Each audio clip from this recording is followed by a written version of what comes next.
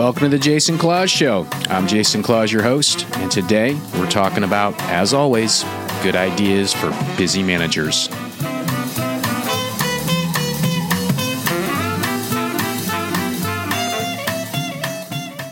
Well, welcome, everybody. This is the Jason Claus Show. This is a business podcast. It's dedicated to helping busy managers find and share good ideas.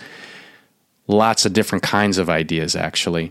My experience is that the best managers out there, the best business leaders out there in the East Bay, in the San Francisco Bay Area, they're idea collectors. They're always on the lookout for good ways to help their teams get motivated, get more accomplished, remember less, be more productive. They're also looking for ways to be more secure.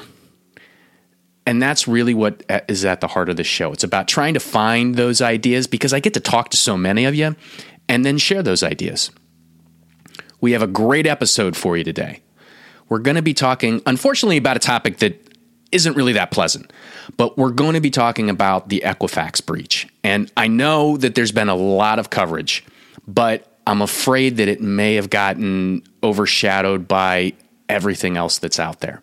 So we're going to spend some time talking about what happened, what the implications are, and broadly speaking, what you can be doing about it, both from a personal perspective and for the business. And we'll get into that right after this.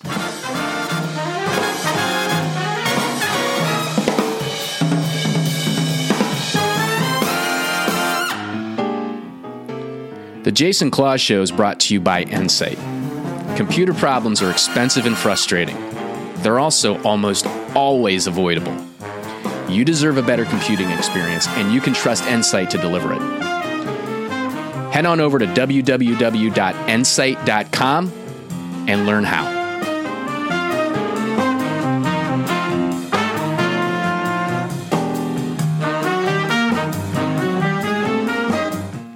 All right, welcome back from the break. So like I said, we're going to be talking about Equifax and what happened, and we're tracing out sort of the sequence of events. But before we get into that, let's just start with what is Equifax anyway, because most of us only know it from the personal perspective. They provide credit monitoring services. They provide, funny enough, they provide identity protection services. And the thing we know them most for is those credit scores that Equifax and TransUnion and the other credit reporting agencies maintain for us. Now, the thing that we don't associate as often with Equifax is all of the uses and all of the businesses that they have related to the business of providing credit or understanding a population. If you go over to the business side of the Equifax website, there's more than 57 offerings on that site. They've got to alphabetize it, and it's things like auto insights and visualization tools, because Equifax collects massive amounts of information about you and about your family and about your business. They have some of it, they buy some of it, they aggregate that data, and you have no idea what they know about you. And there's also really no way for you to find out. This is the business that they're in, and that's part of what makes this particular breach such a frightening thing. It's also the kind of thing that if it irritates you, I'm right there with you, because I'm not Equifax's customer. They don't, in my mind, why do they have the right to hold on to my information? But under the current legal and political conditions, it's okay. And I'm thinking maybe that needs to change. That's not really what I want to talk about today, but that's kind of what I think needs to happen. Maybe at some other point, if you want to grab coffee with me, we can talk about sort of what I think needs to happen. But I'm not going to use this as a platform to talk about that. The big question that a lot of people ask me is, okay, how do I know if I was involved? I'm going to talk about that in a minute, or what I think about that question in a minute. But to directly answer that question, Equifax has created a website. I'm going to include a link to it in the show notes. You can find it all kinds of places. It's all over the internet. But the address is www.equifaxsecurity2017.com. You can put your information in, and you should be able to get something back, assuming that the site's not being flooded at the time. I don't know if this matters, to be honest with you. But if you want to check, you can. So let's talk a little bit about, as best that we can tell, what happened. Because there's still a lot. I mean, we're months into this now, by the way. And there's still a lot that's unknown about it. But as best as we can tell, there was a flaw in a tool that's used to create web applications. And Equifax has a lot of different web applications, and the particular one isn't really that important. But there was a flaw identified in this particular piece of software.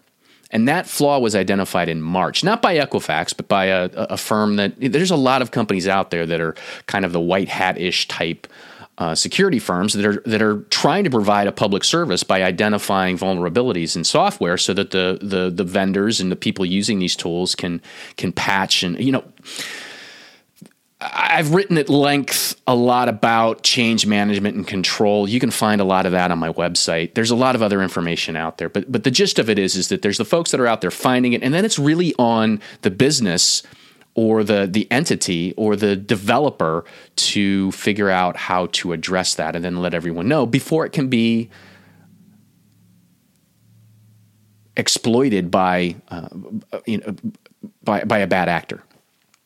So this particular flaw that was the culprit or provided the opportunity that created the breach was identified in March. I'm going to say that one more time. It was identified in March.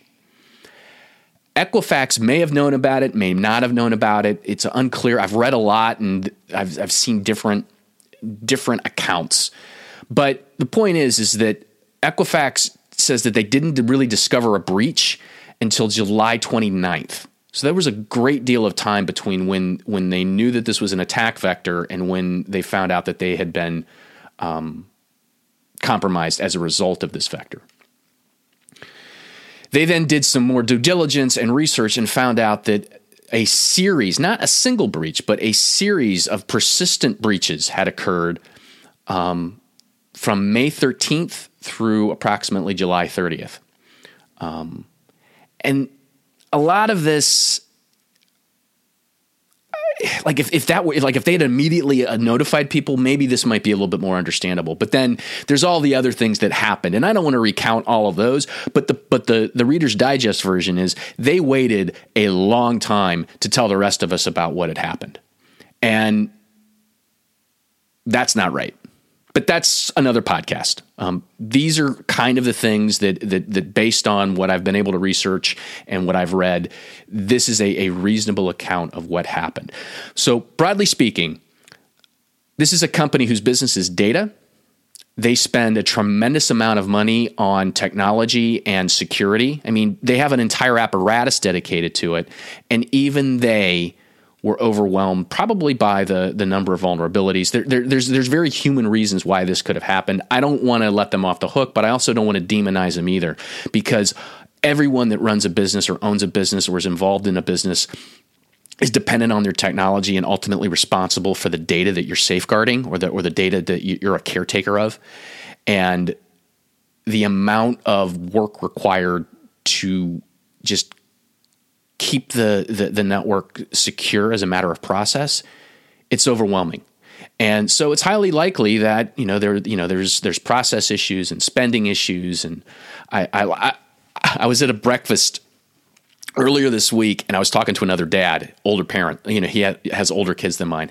And what he said to me was, Jason, I can tell you what's important to my kids based on where they spend their time and where they spend their money. I think there's a lot of application for that too. I haven't seen a whole lot about what Equifax was investing from a material and treasure perspective in securing data.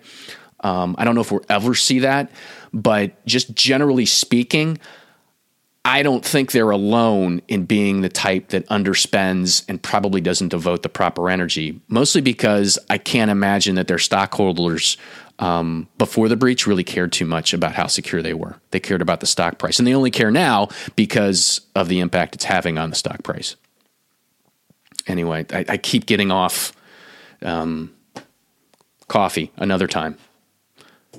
All right, so what was included in the breach? Again, they're a data aggregator, and so it's really unclear exactly what was disclosed, but we're pretty certain, and based on what I've seen, it's names, social security numbers, birth dates, addresses, not just the address you have now, but the address you had in 1996, driver's license numbers. This is really important because this is information that is not going to go stale. You could change your credit card number.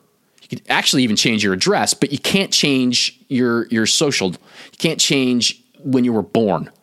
You could change your name, but why would you want to?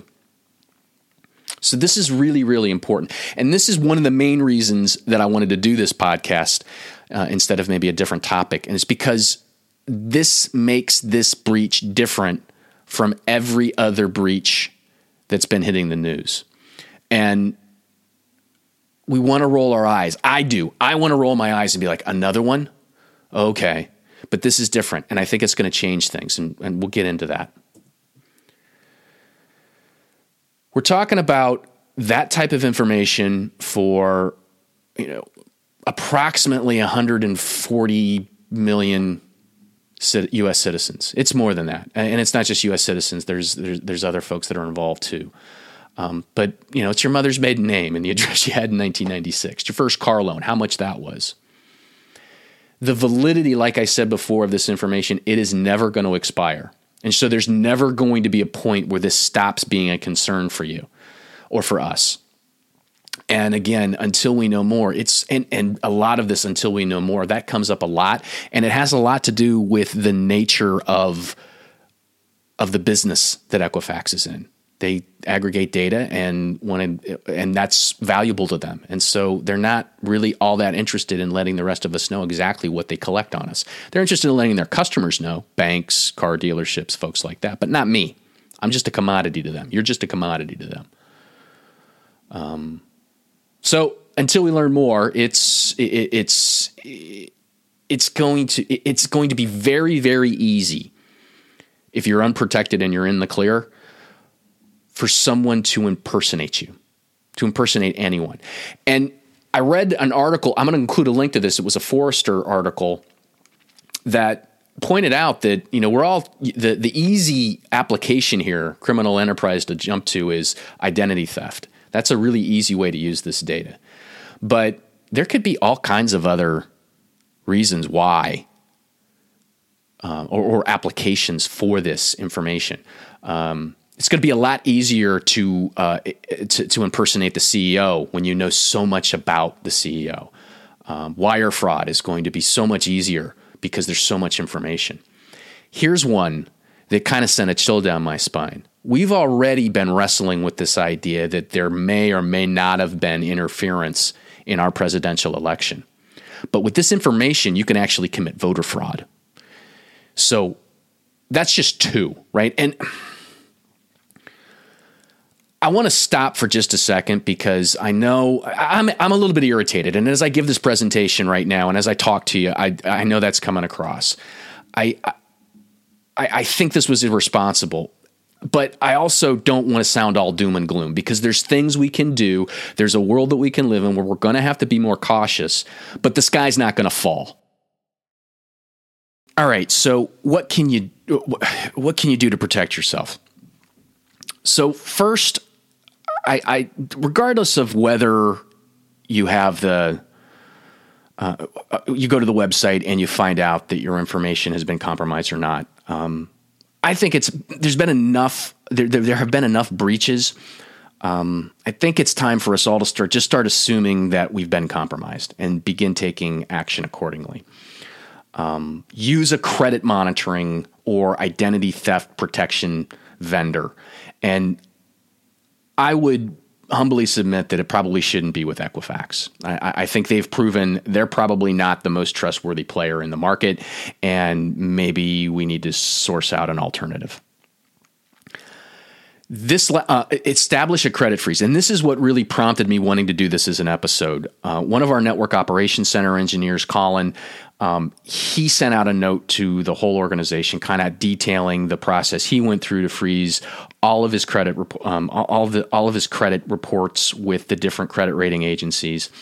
And And it takes a little bit of time, but I think that it was a really well written piece. And so, with his permission, I reposted it on my blog.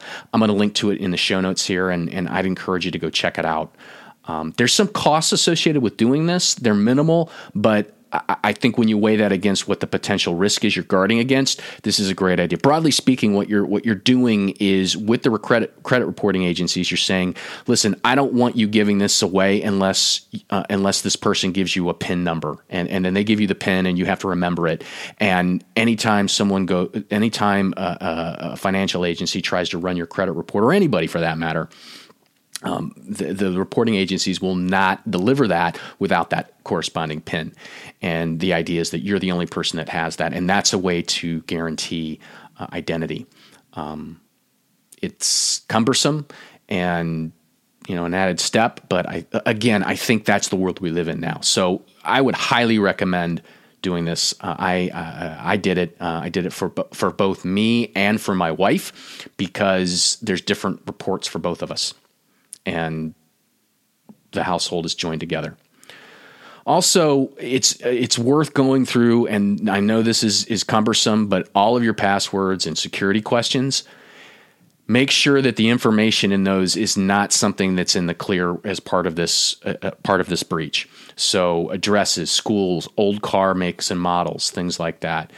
Comb through them and change them. And I know that's cumbersome. I don't know, a lot of passwords, and I haven't gotten this completed yet, but I've already started it. I'm doing a little bit at a time.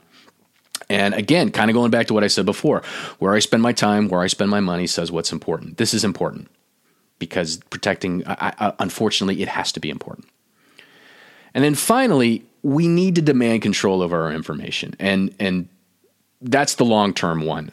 Right now, I just don't get the sense that our government or business has a real appetite to address this problem. But if enough of us start pounding our hands on the desk, eventually we're going to need to get some regulation in place, and there's going to need to be changes made to the way things work to protect us. Now, for the business, number one, it's important to lock down the financial transfer process, right? CEO fraud was on the rise anyway. This is going to make it easier. So, making sure these processes are well laid out is now more important than ever. I'm going to include a link to the episode I did on CEO fraud. I'd encourage you to listen to that if you haven't. Being vigilant against phishing emails. Spear phishing emails and the broader ones. The information is going to allow bad actors to make these things even more personalized, make them look even more like somebody that you know. And so we're going to need to be more aware of that. On the technology side of things, working with your provider or reaching out to somebody like me and my company Insight to talk about deploying countermeasures, right? Security analytics. We need to talk to our web teams and the folks that we've bought web applications from, because fundamentally these things, the way into these things is in the clear, right? And we need to look at how they're secured and how they work. And then the last one, and this, most people don't even have this. This is something to start thinking about. Assuming that something will go wrong, unfortunately, needs to be something that you need to consider, and you need to have a response plan in place, right? I think the real thing that has the country feeling uneasy about what happened, many things, but one of the big things for me personally is that it's clear they didn't really think about what to do when something, or maybe they did, and this is what they thought of. If so, it's a monumental fail. But having a plan in place to respond if an incident happens, and then practicing that plan. That's actually kind of the reality that we live in now. How are you going to let your customers know when something goes wrong? I wrote a blog a long time ago about this isn't security related; it's disaster planning and disaster recovery related. But Insight actually had to implement its plan a few years back because of a fire. I'll include a link to that as well, so you can read up on that. But we had it, and the impact was that our clients were we were able to take good care of them. They were made aware, and many of them said, "Man, if you hadn't told us, we wouldn't even have known." The plan was that good. Anyway, all right. I've got most of the articles that I read preparing for this presentation. I'm going to include them in the show notes. A lot of them say the same things. The Forrester report or the Forrester article, of all of them, that's the one that I think I got the most out of. The New York Times article was good too. But I'd encourage you, if you want more information, to head on over to the website and check out the links from the show notes. That should be helpful to you. Also, as always, if you want to give me a call, it doesn't cost anything to talk about this. So give me a ring. I'd be happy to come out and see you or meet you for coffee. We can talk a little bit more about what this might mean for you. All right. That's all I got for us.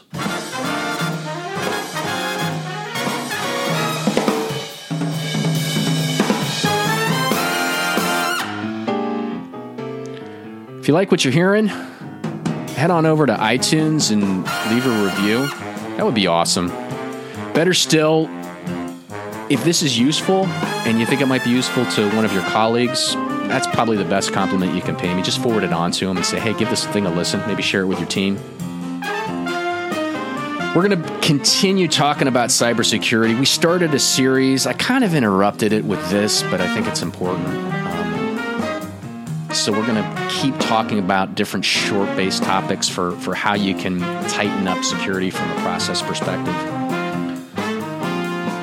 Until next time, I hope my good friend Jesus blesses you with wisdom in your spirit, peace in your heart, and a whole lot of laughter in your belly.